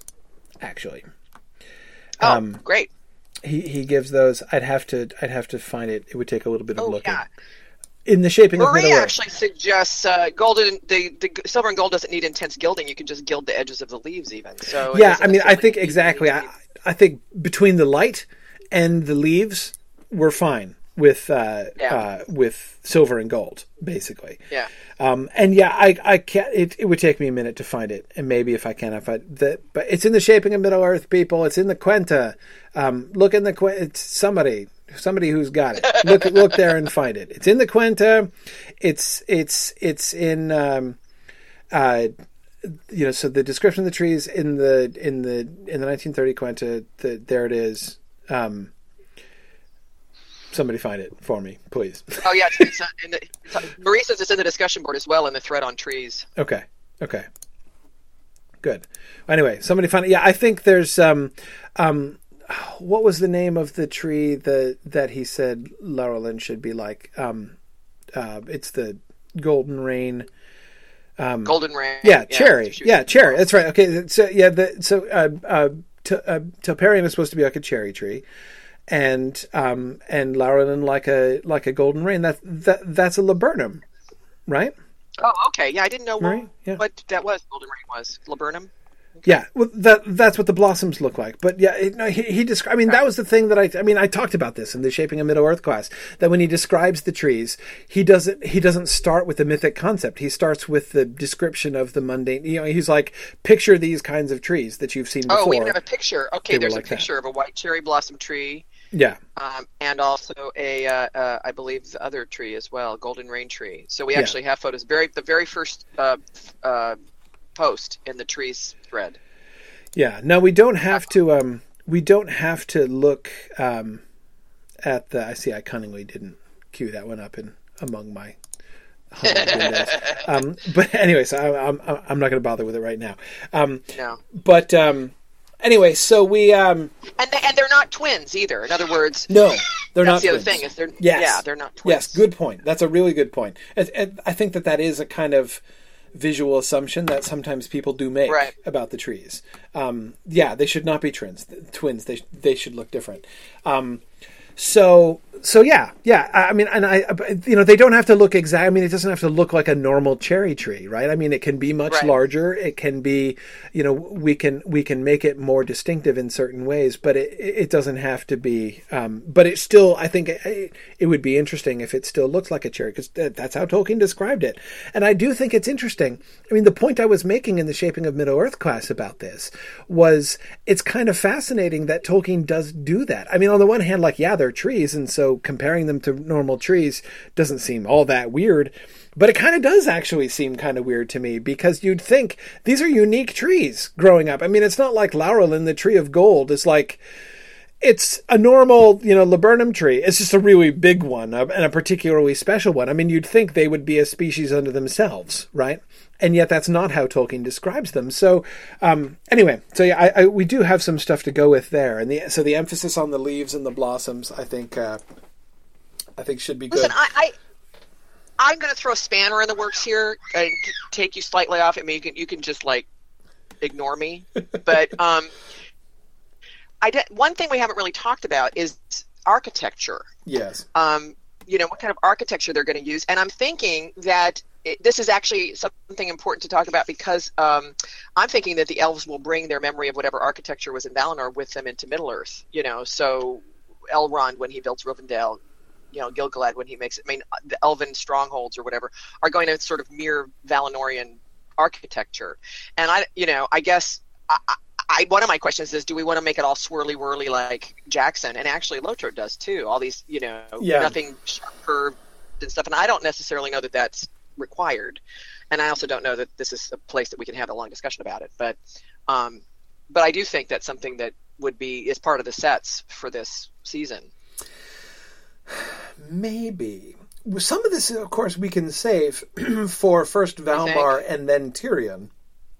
Oh, and maybe it's when the elves go over and they build the extension, like you were saying. Exactly. And to what extent does elvish Valinorian architecture look like, the Valar's houses? Right. Okay. Okay.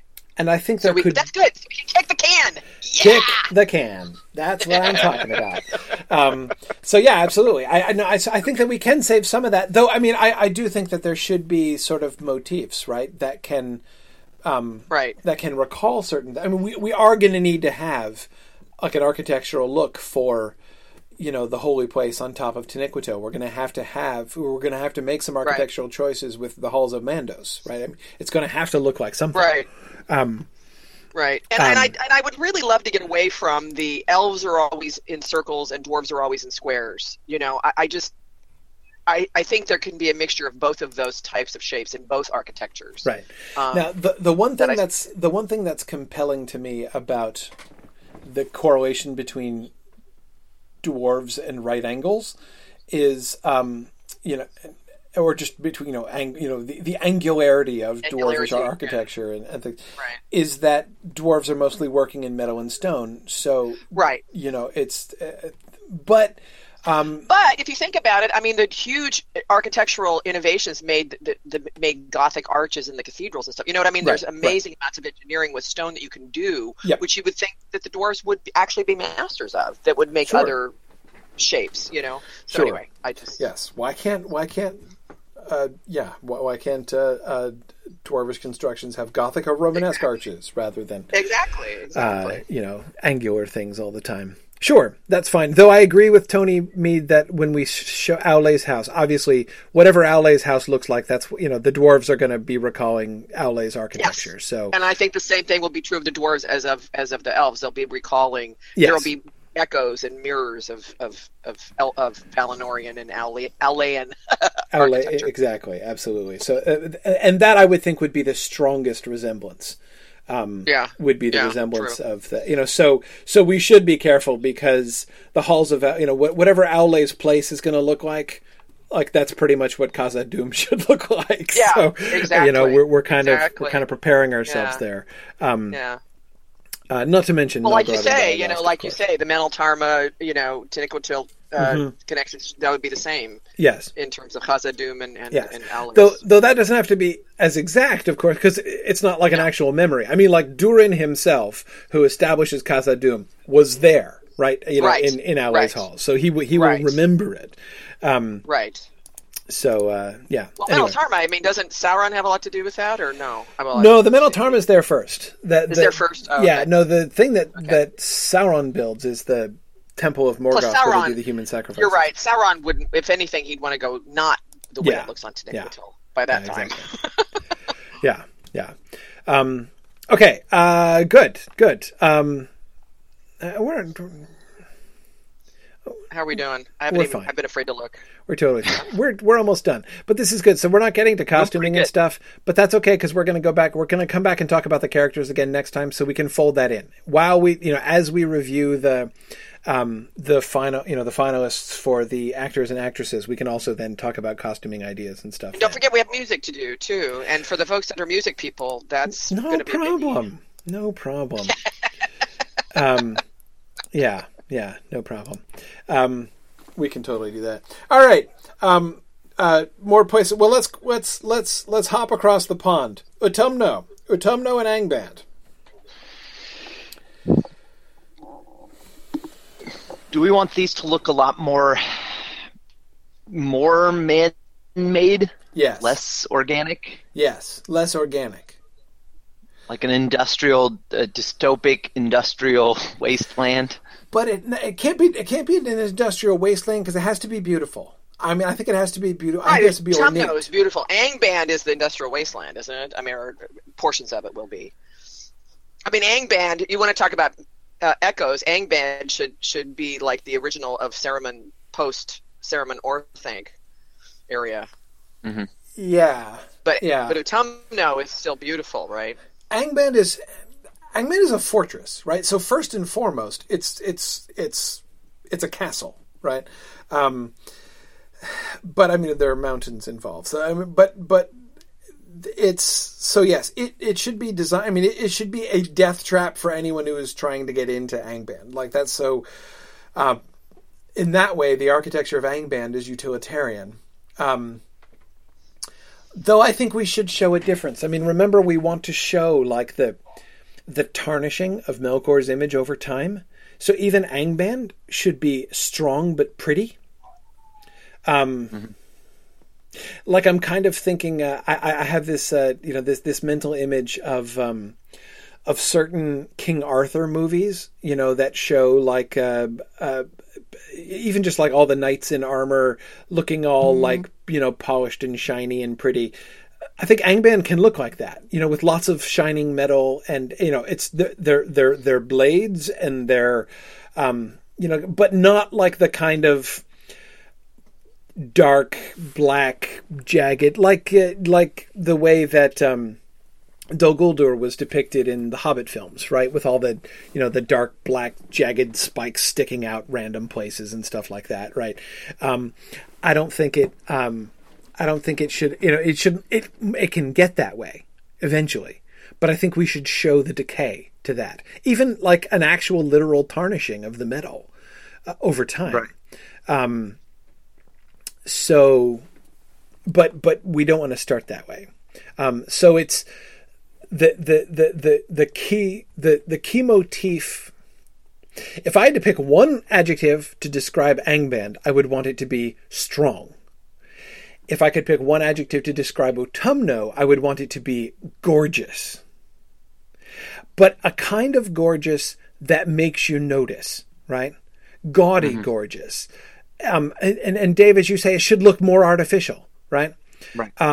The halls of the Valar they're like an expression of the practically an expression of the landscape, right? They're like an expression of those who are making the natural order. Melkor's halls should be designed to stand out from everything else, to draw attention. They say, "Look at me," in ways that the constructions of the other Valar don't say, "Look at me."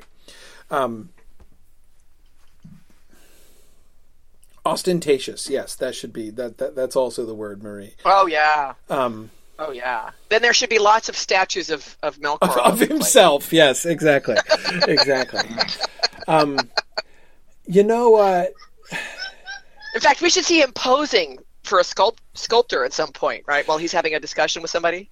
Yeah. The image that the image I keep coming back to in my head for Utumno actually, is not that this conveys everything, but Grand Central Station, like the old Grand Central Station that was recently restored in New York. Yeah. It's quite, it's very imposing. It's quite beautiful, but it's a train station. It's kind of cold, right? It's cold, yeah. Lots of marble, right? I'm thinking marble, right? That is true. It needs to be sumptuous, but with no heart, basically. Yes. And designed to impress more than to, please, basically. If we get a look at the servants' halls, they'll be just disgusting and horrible, right? Anything behind the scenes will be like, right. Yeah, no, Tom, I agree. No stars on the ceiling. That's not what I was thinking of. With the stars on, because there are constellations on the ceiling in Grand Central Station. That's not what I mean. No, instead, just like a mosaic of Melkor's face. No, I don't know, but yeah.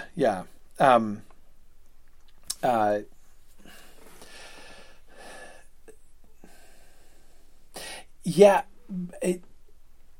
exactly. So, okay, no, Maria's reminding us that in the Notion Club papers, the Radcliffe camera, if you've been to Oxford, the Radcliffe camera, that's if you've ever seen pictures on the internet of the towers of Oxford from a distance or whatever, it's the dome that you can see peeking up above. It's one of the most notable pieces of the Oxford sort of skyline, is the Radcliffe camera.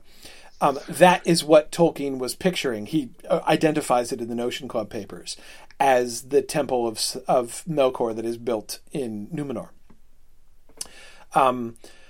So Marie, you're right. That's what we should be anticipating, right? When we get to the temple of Melkor on Numenor, it should look like Utumno. So we do need a dome. That means Utumno needs to have a dome. And if that also kind of makes it look like the U.S. Capitol building, I kind of like that, actually. Right? We can also do a dig at Congress, too, so that's kind of fun. I like it. So a big old dome. Yeah. I like the visual of drawing a connection between Melkor and Congress. And Oxford. Oh, Congress. Yeah. Well, I mean, let's face it. Most Washington, D.C. architecture is exactly the kind of thing that I'm thinking of, right? I mean, buildings that are designed to be imposing and even, in a sense, oppressive, right? To impress you with power and grandeur. To give you the impression of grandeur rather than simply of beauty. I mean, that's what a lot of the structures in Washington, D.C. are designed to do. Tony Mead, it can't be look like the Hagia Sophia, because that's what Father Christmas's house looks like at the North Pole. So that's off limits. Yeah, we have to.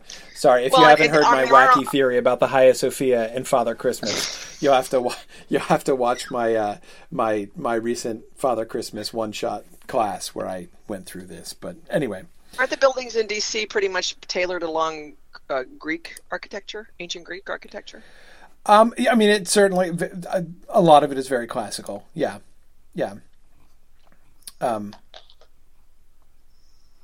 Exactly. Okay, good. And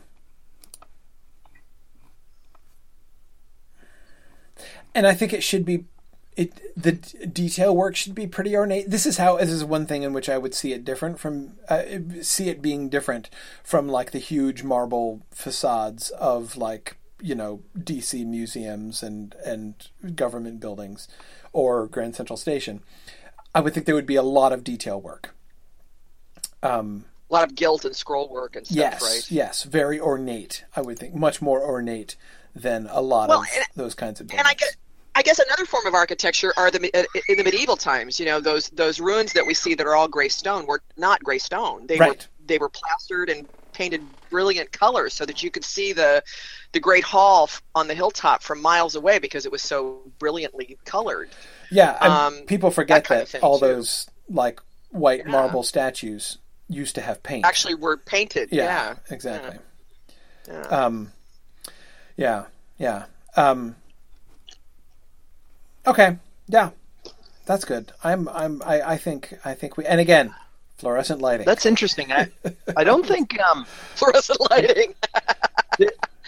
this makes sense, and I think this is the right direction we're going in. But it's not. I don't think this is necessarily what a lot of people sort of first blush would think the bad guy's domain would look like. I think a lot of people sort of like your minds immediately tug towards sort of the Peter Jackson Mordor-esque looking evil black spires. But I think you're right. I think in terms of the way we're telling the story with Melkor, like there should be a facade of enlightenment. Exactly. Yeah. Right. I like the Enlightenment specifically. I mean that's very much his attitude. Yeah, absolutely. I mean, this is he thinks,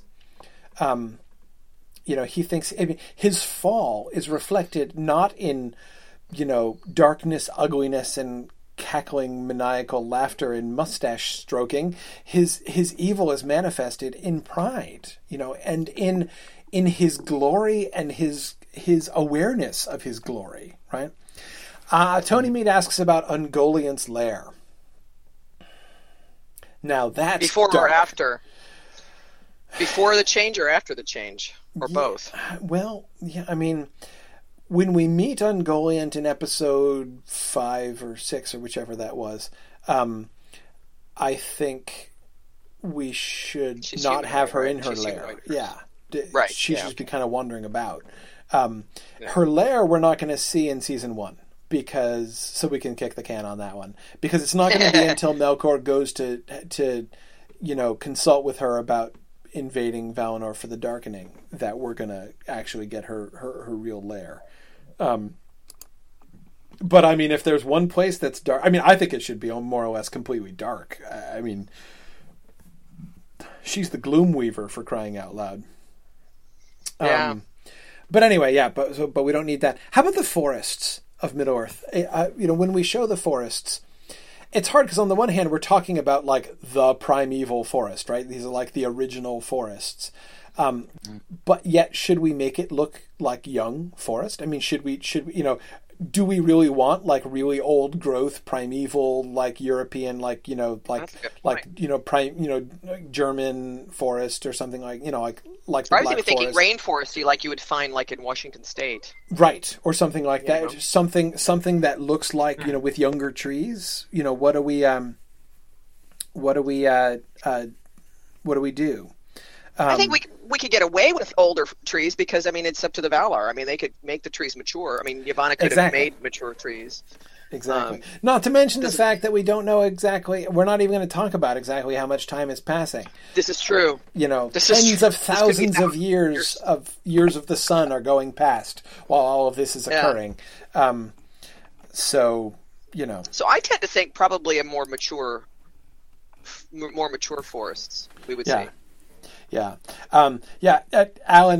Alan Helms is saying, what would a young Fangorn forest look like? Yeah, Alan, I think we should totally show at some point in the first few seasons, we should show like this field of saplings, right? Which is going to be and Tom Bombadil living in it, right?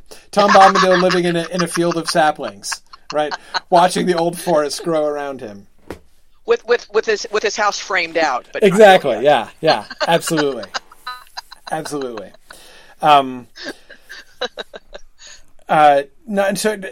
Marie and Tony are both asking, do we have like prehistoric forests? Like, I mean, we could have like redwood trees and and now extinct, right? Yeah, now extinct trees and plants. Possible.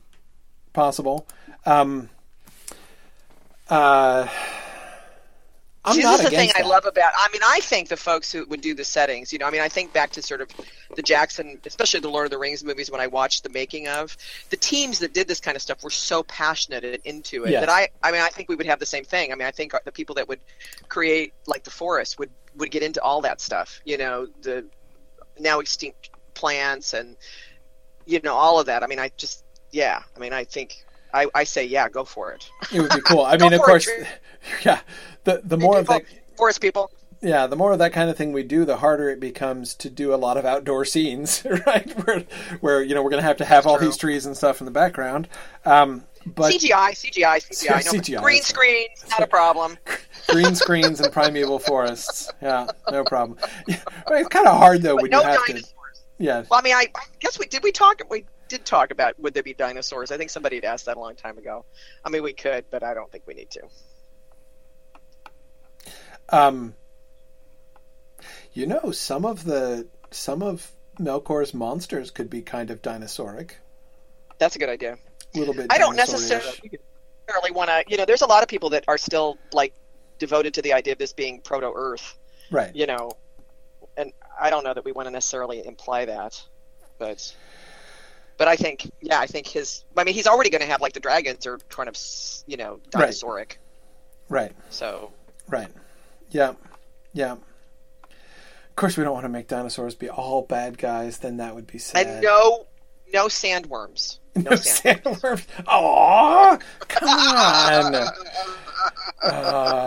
Oh well. All right. Last question. We haven't really talked about the flora and fauna of Middle Earth, but that's also something we could maybe kick the can a little bit on. But it's something we probably should cover when we do this next season. Is talk about flora and fauna as part of the setting as well. Well, yeah, because we're going to be spending a lot of fauna, our time. but we're talking about the flora, but we haven't really talked about the fauna. Yeah. We haven't really. We are going to have to spend some time as we travel across Middle Earth because we're going to be traveling across Middle Earth on foot next year. So. That we can save that discussion for then. Oh, giant tree ferns, absolutely! I think we should have giant tree ferns, Mark. Why not? Who doesn't like giant tree ferns? I know. Okay, our last question then is Rivendell.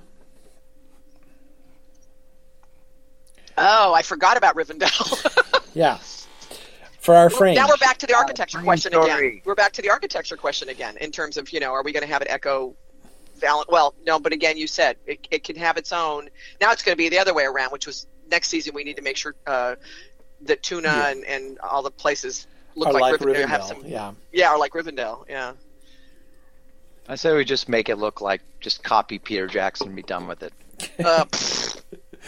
Well, you know, it's hard though. I mean, his Rivendell is really nice. So is the one in the game, and they both share that same, you know, circular, flowy, type stuff. Maybe we could do a hybrid of the two, which wouldn't be hard to do, really. Yeah, I think it's going to be hard to totally leave behind. You know, we can't just try to do something different from Peter Jackson because it's different. You know, I mean, that's right. we can't worry about that too much. Now, I agree with Brianna that Elrond isn't gonna have seen Valinor himself, so it doesn't have to be a direct echo. It's going to be, you know, if anything, it's going to be more of an echo of an echo. Mm-hmm. In fact, but I mean, Gil-galad will have seen it, so I mean, you know, Gil-galad will have seen it. From that too, you know. Yeah. Well, no, I mean, he won't have seen Valinor. That's true. Where is Gil-galad born? Well, Gil-galad is such a weird character. Yeah, is he not? He wasn't born in Valinor, was he? Well, the question is, when is he born at all? I mean, he's, you know, we're in Nargothrond. Bray says he's born in Nargothrond. We're in. I mean, so he was Midgard Academy is in volume 4 of the History of Middle Earth, and we've still not gotten to Gil-galad yet. He still doesn't exist. Jeez. So, yeah. Well, you know, I gotta admit, I mean, both the game version and PJ's version both appeal to me greatly, and they do have the very Celtic-looking, you know, sweeping curve stuff going on, which I don't find at all. You know, I do find that in keeping with the elves, frankly. Sure, and the you know, of course the connection between, you know, elvish designs and you know, plant, you know, vines and leaves and things like that. That's probably what we'd want to go with more than anything. It's hard to avoid that, you know. Yeah. I mean, we could make Rivendell more organic, you know, not totally go Lothlorien on us, but have it be more maybe built, you know, I mean, he's in a valley in the mountains, but I mean, there could be, you know, more rock built into things, trees growing in the, like trees growing, the trunk of it inside the building, growing up through the roof. I mean, stuff like that, could be. I mean, I just feel like we do need to set ourselves somewhat apart from PJ and Turbine in that respect. And I think it would be really interesting if, and this was a suggestion from the discussion board as well, if Gilrain and Estelle have a much more human-like cottage. Yes, I was thinking exactly the same thing. Yep.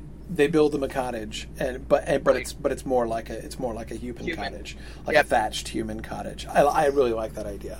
That it can stand, not to look dumb compared to the rest of things, but that it does stand, that it's clearly a like concession. Like we're trying to make you a place that you will feel at home in. Exactly. Yeah, that they did out of their generosity and wanting to make it feel like home. Yeah, absolutely. Yeah, I like that. Now, of course, don't forget we're not going to do an extensive tour of Rivendell, right? In these, we're mostly going to be indoors in these scenes. So Brianna points out that he could get his architectural influence from Círdan, because Gil-galad was born in Nargothrond, raised in the havens of Cirion, and Elrond is still in contact with Círdan come the Third Age. So, I mean, there could be influences from the havens more. And Círdan has also never been to Valinor. That's right. Círdan hasn't been. Jeez Louise. These guys. Yeah. I mean, actually, when you try to think about, like, what architectural styles would have influenced Elrond, I mean, Elrond lived a lot of his life on the lam. I mean, raised in captivity. So I rescind my requirement that Elvish architecture has to match Valinorian architecture. I mean, we already know Lothlorien really doesn't look like Valinorian architecture than the trees. The one place which must most closely resemble the architecture of Elvish Valinor is Gondolin. Absolutely, Gondolin is the one that's a deliberate homage to Tyrion. Yep, that's true. But Gondolin for sure. Yeah. Which is another can kicking exercise. So no problem. Oh, totally kicking that can. Now, Brian asks an excellent question. What is meant by homely? Right? It is the last homely house. I mean, that's what it's called. That's what it's called in The Hobbit. I certainly don't think it means homely in the sense of ugly. Right? It's the last ugly house. They get better after this. Right? Yeah. No. That's not what it means. That's not what it means. I mean, I think clearly in its context, it means like the last place that feels like home. Before you go out into the wild. I mean, when that phrase is used in The Hobbit, that's obviously what it means. And but homely really applies more to elves than to any other race. Really, it's like the last homely place that elves can go before they reach the sea, right? I mean, not necessarily. They don't necessarily. But that's clearly not what they call it, right? The last homely house. Yeah. I mean, if there's any name that is Bilbo's. It's clearly Bilbo, right? Only Bilbo would call it the last homely house, especially since it's only last from his very peculiar point of view, right? On his trip, heading out into the wild, it's the last homely house. So if you're going from the Shire to the east, it's the last homely house, but that's the only sense in which it's the last one. Right. So yeah, I think it's, we do want to make sure that it is a place, and thanks for that reminder, Brian. Brian is suggesting that, if anything, Rivendell in Jackson's films is almost too grand, right? It's true that we wanted to be a place where a hobbit could feel comfortable, right? And Tony makes a great point, which is Rivendell's architecture could be related to Númenórean architecture, given that Elrond and Elros are brothers. Well, that's if they had similar tastes, but... well, they're twins. They're twins. Of course they did. Yeah, it's possible. It's possible. And they would be in touch with each other.